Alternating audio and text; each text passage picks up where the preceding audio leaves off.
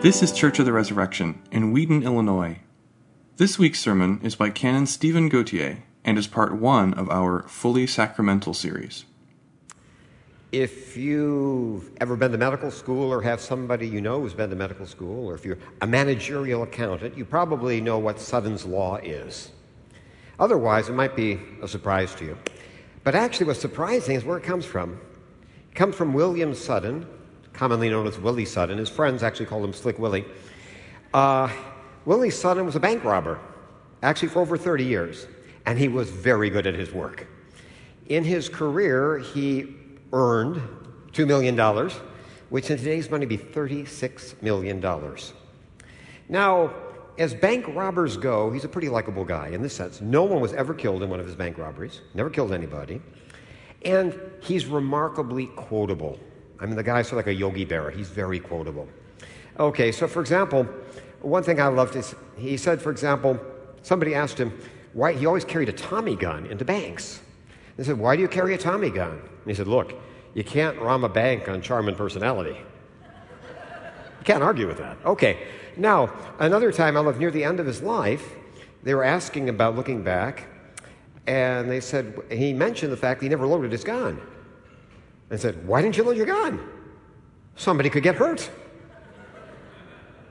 Again, surrender to the evidence. Okay, but his most famous quote, the reason I'm quoting him this morning, is it's a quote attributed, a reporter asked him, after decades in bank robbery, "Why do you rob banks?" And you know the answer. That's where the money is. And so when we're talking about why as a Christian, why should I care about the church? Our answer is that's where Jesus is. That's why we care. That's where Jesus is. Now, probably this is counterintuitive for a lot of us here. Maybe you say, that's just not my experience of the church. That's not where I found Jesus. Maybe I've been hurt by some people in the church. Or I've been disappointed. It just doesn't live up to ideals and things. Somehow that doesn't really describe my experience. So what we're going to look at this morning is, what does the Bible teach us about the church, and how can I find Christ there? He's there to be found. How can I find Christ in the church? So first of all, let's start out with something. This, by the way, I should tell you, is we have the 5 S's. Through this year, we're having a sermon series on the 5 S's of this church. Remember, we talked about being free to sacrifice. So sacrifice, fully scriptural. We talked the sermon series on the Bible.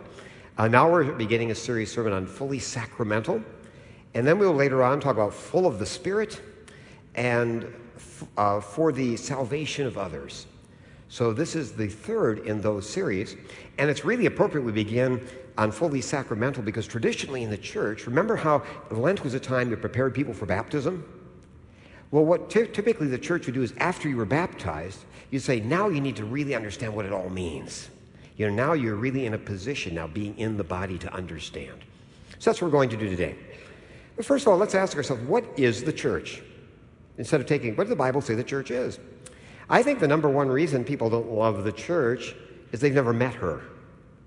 And notice I say her. You see, the church isn't an it. Organizations aren't warm and fuzzy, something you'd love. We think of institutions, you call up and you say, okay, your call is important to us. All of our customer representatives are busy in the foreseeable future, but in 47 minutes, we'll see if we can do something. Okay, that's normally the warmth you expect from an institution. But we're told that not only is the church not an institution, it's a she. It's not just any she. Look at the cover of your bulletin, what it says. Paul is saying, how do I say what the church is? Here's how he summarizes it. He says, therefore, man shall leave his father and mother and hold fast to his wife, and the two shall become one flesh. This is a quote from Genesis. He says, this mystery is profound, and I am saying that it refers to Christ and the church. He says the church is Christ's bride. That's who she is. It's the bride of Christ. That's why Jesus describes himself in the Gospels as a bridegroom.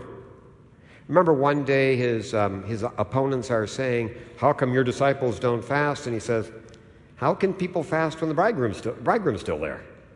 John the Baptist describes himself as Jesus' best man, quote, the friend of the groom. He's Jesus' best man. So Jesus is a bridegroom, and who's his bride? The bride is the church.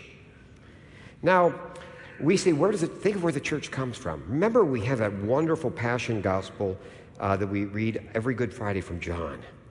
And John makes a big thing about the scene where he says, I saw it. He said, he was recording these things. He saw it with his own eyes. He's an eyewitness. That when Jesus died, a spear was put in his side and water and blood came out. Now, we might say, and? Well, it was so important to the church, they realized water and blood are the symbols of baptism and Eucharist, which are the symbols of the church. That's where we find baptism and Eucharist. So it's saying, remember in the book of Genesis, where does the first woman come? Eve. Adam falls into a very deep sleep. And remember, sleep is an image of death in the Bible. He falls into a deep sleep. And God takes the woman from his side. And he says, this is bone of my bone and flesh of my flesh. He says, he says, it becomes his bride, and it also becomes, he says, the mother of all the living. Everyone who's born is born from Eve. Well, the same thing is true of the church. The church is taken from the side of Christ on the cross. It comes from here. And Mother Church, as the fathers say, Mother Church, if Eve is the mother of everyone who's ever been born, the church is the mother of everyone who's been born again. Okay, she's the mother of everyone who has been born again. Cyprian of Carthage says we can't have God for our father and not have the church for our mother. They go together. They're a couple. If we have God for our father, we have the church for our mother. And the beautiful thing, what's to love in the church is think of the three beautiful things she does for us. The first thing, like any mother, she gives us life. She gives us life. That's baptism. Also, like a mother, she nourishes us. From the very beginning with her milk, she nourishes us. That's Eucharist. But she does one other priceless thing. She gives us the gift of language, how to understand and how to speak. How to understand, she gives us the Bible, the Word of God. That's where we learn our native language. We learn the Word of... She gives us the Word of God. She says, this is it. This is the Word of God. And teaches it. And she teaches us how to speak it, which is prayer. She gives us the Word of God and teaches us how to speak our mother tongue, which is prayer. So that's why it's appropriate to begin fully sacramental with the church, because she's where this all comes from. Where our birth and our nourishment comes from. Now, before we go on with a series called Fully Sacramental, maybe it'd be good to describe what a sacrament is. And first of all, the word in the Bible is the Greek word mystery, mysterion. We call it mystery.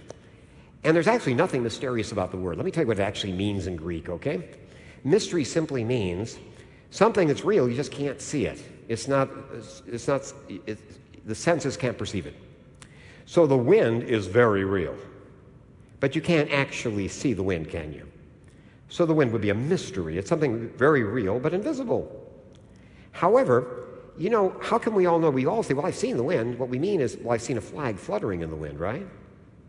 Or I've seen the tree, the leaves moving. I can see the wind because I see stuff moving. So sometimes there are things we can see that are indicative of what we can't.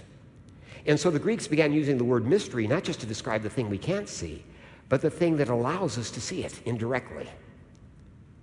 Right? So a flag is a mystery, right, of the wind. It allows us to see what we can't actually see. It shows it to us.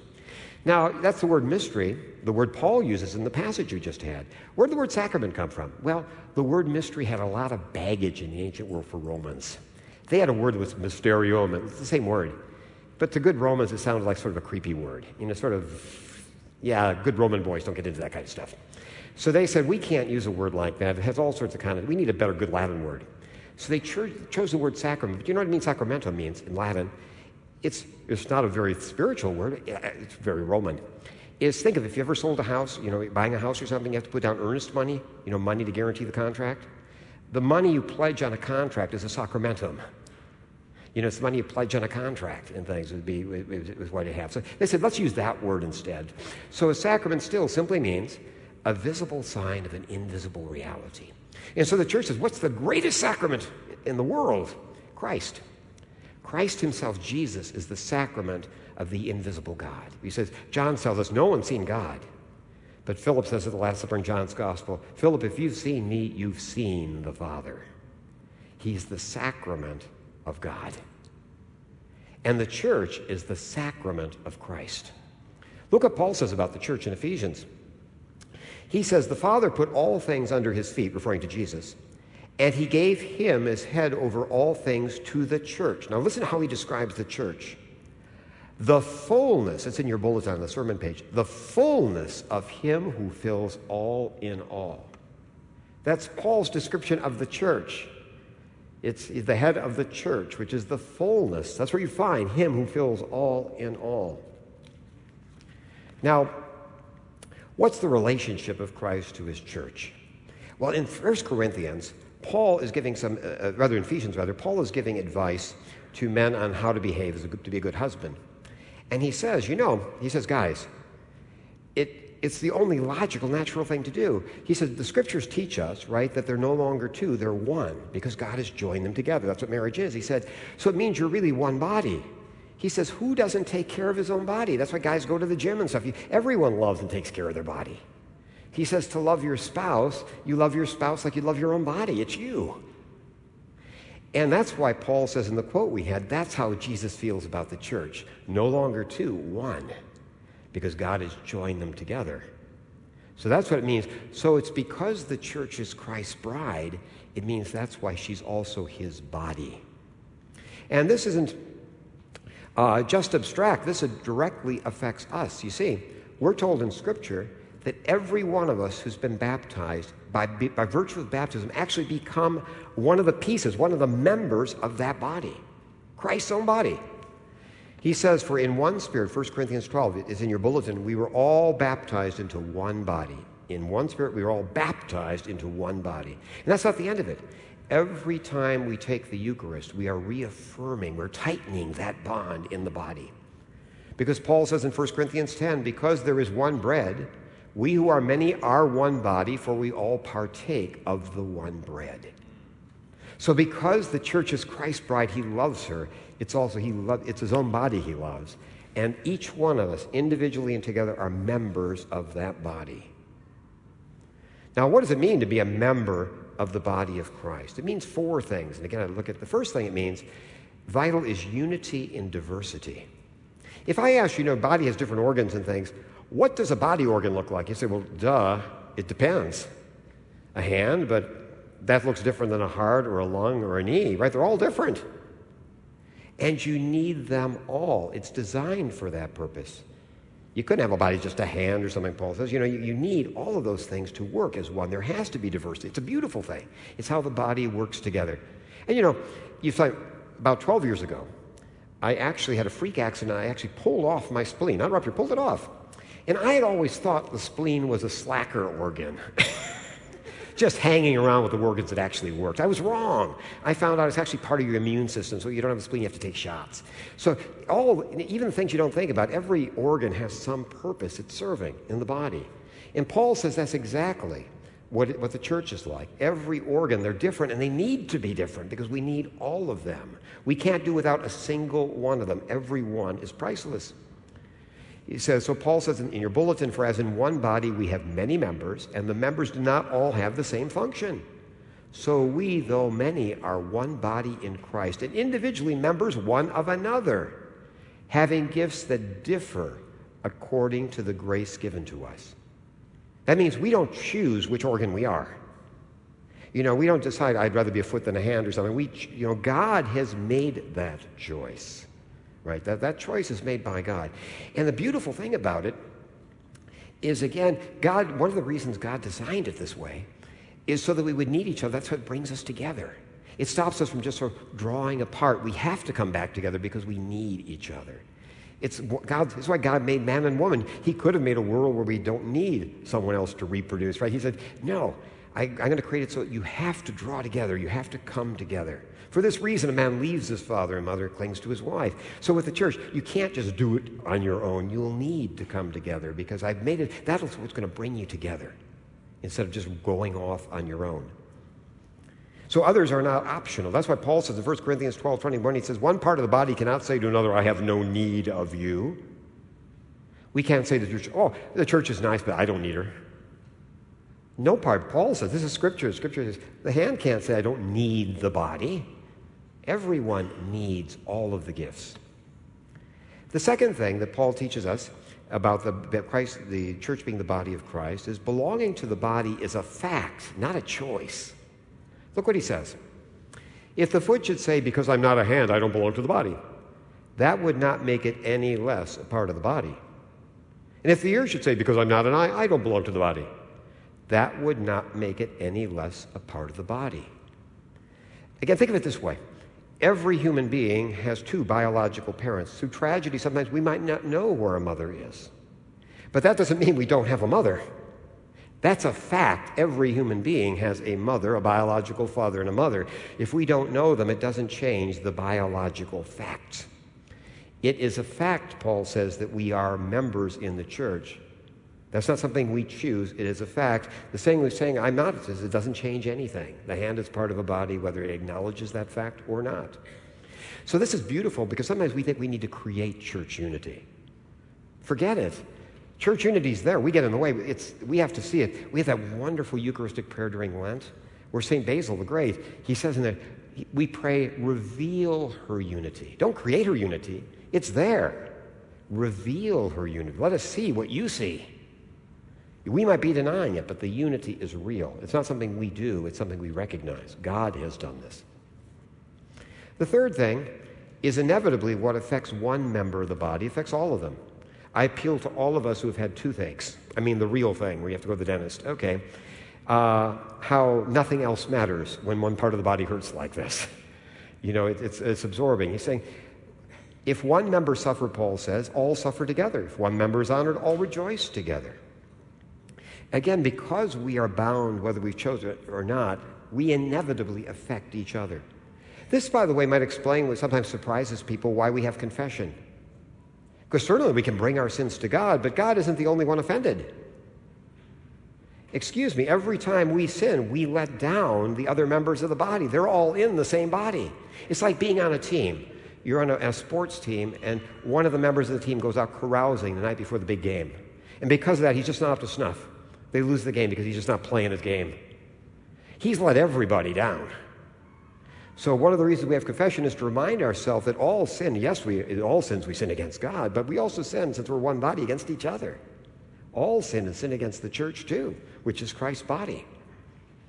And finally, the most important is from first to last, our growth as a body depends on how connected we are to the head of the body, which is Christ. In Ephesians 4, Paul says, we are to grow up in every way into him who is the head, into Christ, from whom the whole body, joined and held together by every joint with which it is equipped, when each part is working properly, makes the body grow so that it builds itself up in love. Now here's what I mean about that. I knew a guy who was going to have some brain surgery, and what was sort of scary about it was in the different parts of the brain do different things. This particular part of the brain involves personality. So it's unforgettable, he said to his wife before he went into the surgery, when I come out, the first thing I want you to tell me is that it's still me. And so the point is we understand what that means. It's saying, without, that's who we are. Our head makes us who we are. That makes us us. And that's how it is with the church. What makes the church is the connection to Jesus Christ, its head. If he ever gets lost, if it ever becomes about us, apart from the head, suddenly, I'm not me. Somehow in a very tragic way, something is terribly wrong. Or if somehow Christ isn't ruling in his church. I once had another incident in the place I worked. A guy had a neurological problem that what happened one day is he lost control of one of his arms, his left arm. It started shaking. He had no control over it. It's really scary to realize that the head, he couldn't make it do something. It wasn't working. And so we should have to be completely aligned, Paul says, with Christ. That's what gives the body. Everything is about our alignment with Christ. Now, sometimes people say, well, I know the church can be nice, but, really it's fundamentally about me and Jesus, and the church is a nice add-on. Well, whoa. You understand, in the Scriptures, there's never Jesus without a church, ever. Here's what I mean by that. What's the very first thing Jesus does in every gospel? Not an accident. Remember, John doesn't repeat much from the other Gospels, but he has this. The beginning of his public ministry after he's baptized, what does Jesus do? He calls disciples. From the very beginning, he calls people. And from those disciples, he chooses apostles. He says, Master, I'll build my church. He already, now the reason we call it a proto-church, it's technically not the church, because the church is when the Holy Spirit enters into it. Christ's own Spirit, which comes once Christ has died and risen. But he's already getting everything ready for it. It's like in Ezekiel. Remember where the body is all, the bones come together and then the skin, etc. And then it says, okay, prophesy to the Spirit. But so Christ is always, from the very beginning, is always surrounded by his church. And think about today's gospel. Now, when people are about to die, we pay a lot of attention to people's last words. It's pretty important, right? When they say, this is the last thing I'm going to say. Well, imagine somebody coming back from the dead. You'd think the very first thing they do would be pretty important. What's the very first thing Jesus does when he comes to his apostles? It says he breathed on them and said, receive the Holy Spirit. The night of the resurrection. Receive the Holy Spirit, whose sins you forgive, they are forgiven. Why that? That's God's power. He basically gave them authority and power. All the power and authority he had, he gave to his church. Why? Because the church is his body. He continues to live and work in his church. That's the story of Acts of the Apostles. The whole story is Jesus is conceived by the Holy Spirit, right, in the gospel, Luke's gospel. And then what happens is in Acts of the Apostles, Jesus continues to work through that same Holy Spirit in his body, the church. And we might, by the way, miss an image which is powerful in Greek and Hebrew that we miss in English. The word spirit in Greek and Hebrew is the word for breath. It's the same word, breath, wind, spirit. So folks, I ask you, if you had to check whether somebody's breathing, like there's a medical emergency or something, wouldn't you be sort of getting near their body? Wouldn't that where you expect to find them breathing? You want to go to the other side of the room to see if they're breathing. You'd say, well, you look at the breath, you find in the body. Well, that's what happens. The church is where we find the breath of God, his Holy Spirit. It's in Christ's body is where his Spirit is found. And this continues to this day. I am with you always to the end of the age. So the church is always, there's no Jesus. It's not like we sometimes think of the church like the Jesus fan club. That, Jesus had all these wonderful sayings, and people say, hey, he's gone now. Why don't we get together and think about him, talk about them, maybe do something. It wasn't like that at all. There was never a time where he had not had a group seamlessly, without a break, immediately goes from Christ being with us in his physical presence to spiritually being present in his church. Seamless. He's with us always to the end of the age. Now, getting to the heart of things, we say, okay, a lot of us haven't had that good experience with church. What can I do to make that happen, to allow God to make it happen in my life? What can I do? There are three things that can change everything for us. The first is to remember we said that God arranged it for the body, that the gifts we need, others have.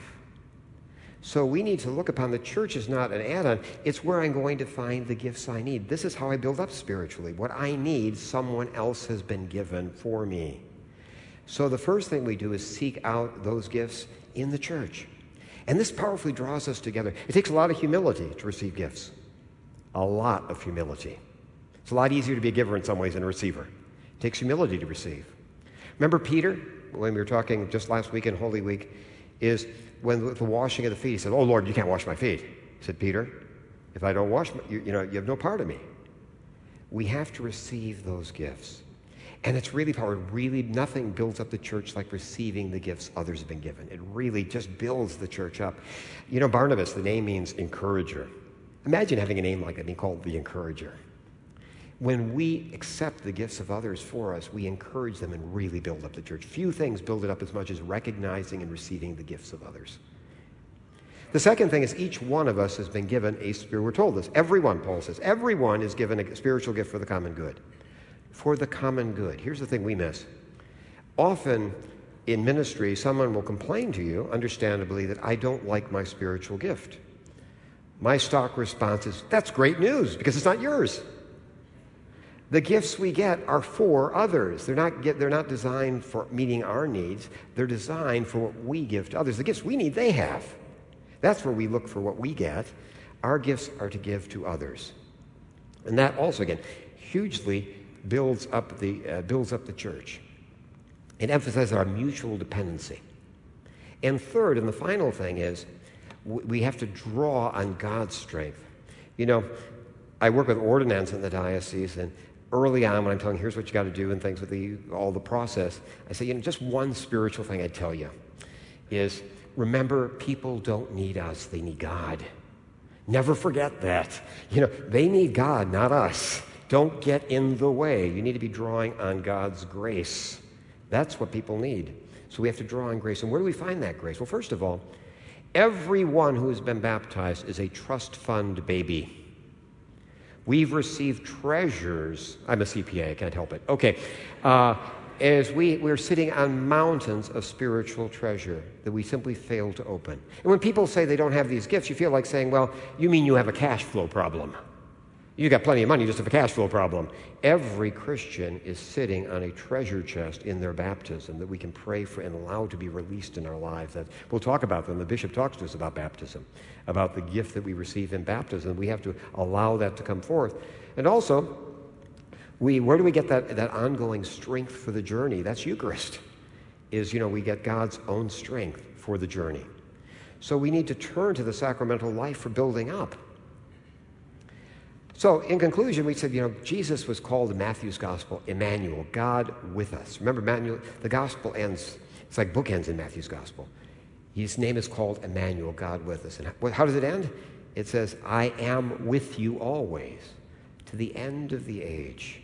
So God is with us. And where is he with us? He's with us in his church. That's where we find him. It's not an organization. It's a living organism. It's the body of Christ. It's filled with his own living breath, his Holy Spirit, his life. The fullness of him who fills all in all. Ephesians 1:23. So the church is critical to our growth as Christians. It's where we receive the gift that God has given for us, for our growth. That's where we're going to find those gifts. Others have been given them for us. It's where we give the gift we've received for the common good. As stewards, where we basically take those talents we've been given and put them to use as God wants them to be used. And again, the church is not an abstract theological concept. People who say they love humanity, they just hate people. A lot of people that, I love the church, I just can't find a church that lives up to my standards. No, folks, the church is real people in real places. Look at the church in Corinth. And one thing Paul said, he said, pagans would blush at what one of your members does. But how does the letter begin? In both letters. To the church of God in Corinth. It's still the church of God. So we connect to the church as real people. It's not a theoretical, Platonic concept. It's real people in real place at a real time. Whenever we receive Holy Communion, we're affirming our bond. We're affirming it. We say baptism makes us part of the body. Every time we receive Holy Communion, we're affirming that about today, especially a good time at communion, because that's what communion is about. We come together at the table, and we're one because we take of the one body to recommit ourselves to the body, saying, Lord, I'm committed to this body, your body. I love the woman you love, your bride, your church. I love her, my mother. I love her. I want to commit myself to her. I want to receive her gifts, and I want to give the gifts that I've been given. That's what I want. So why do we love the church? Because of where Jesus is.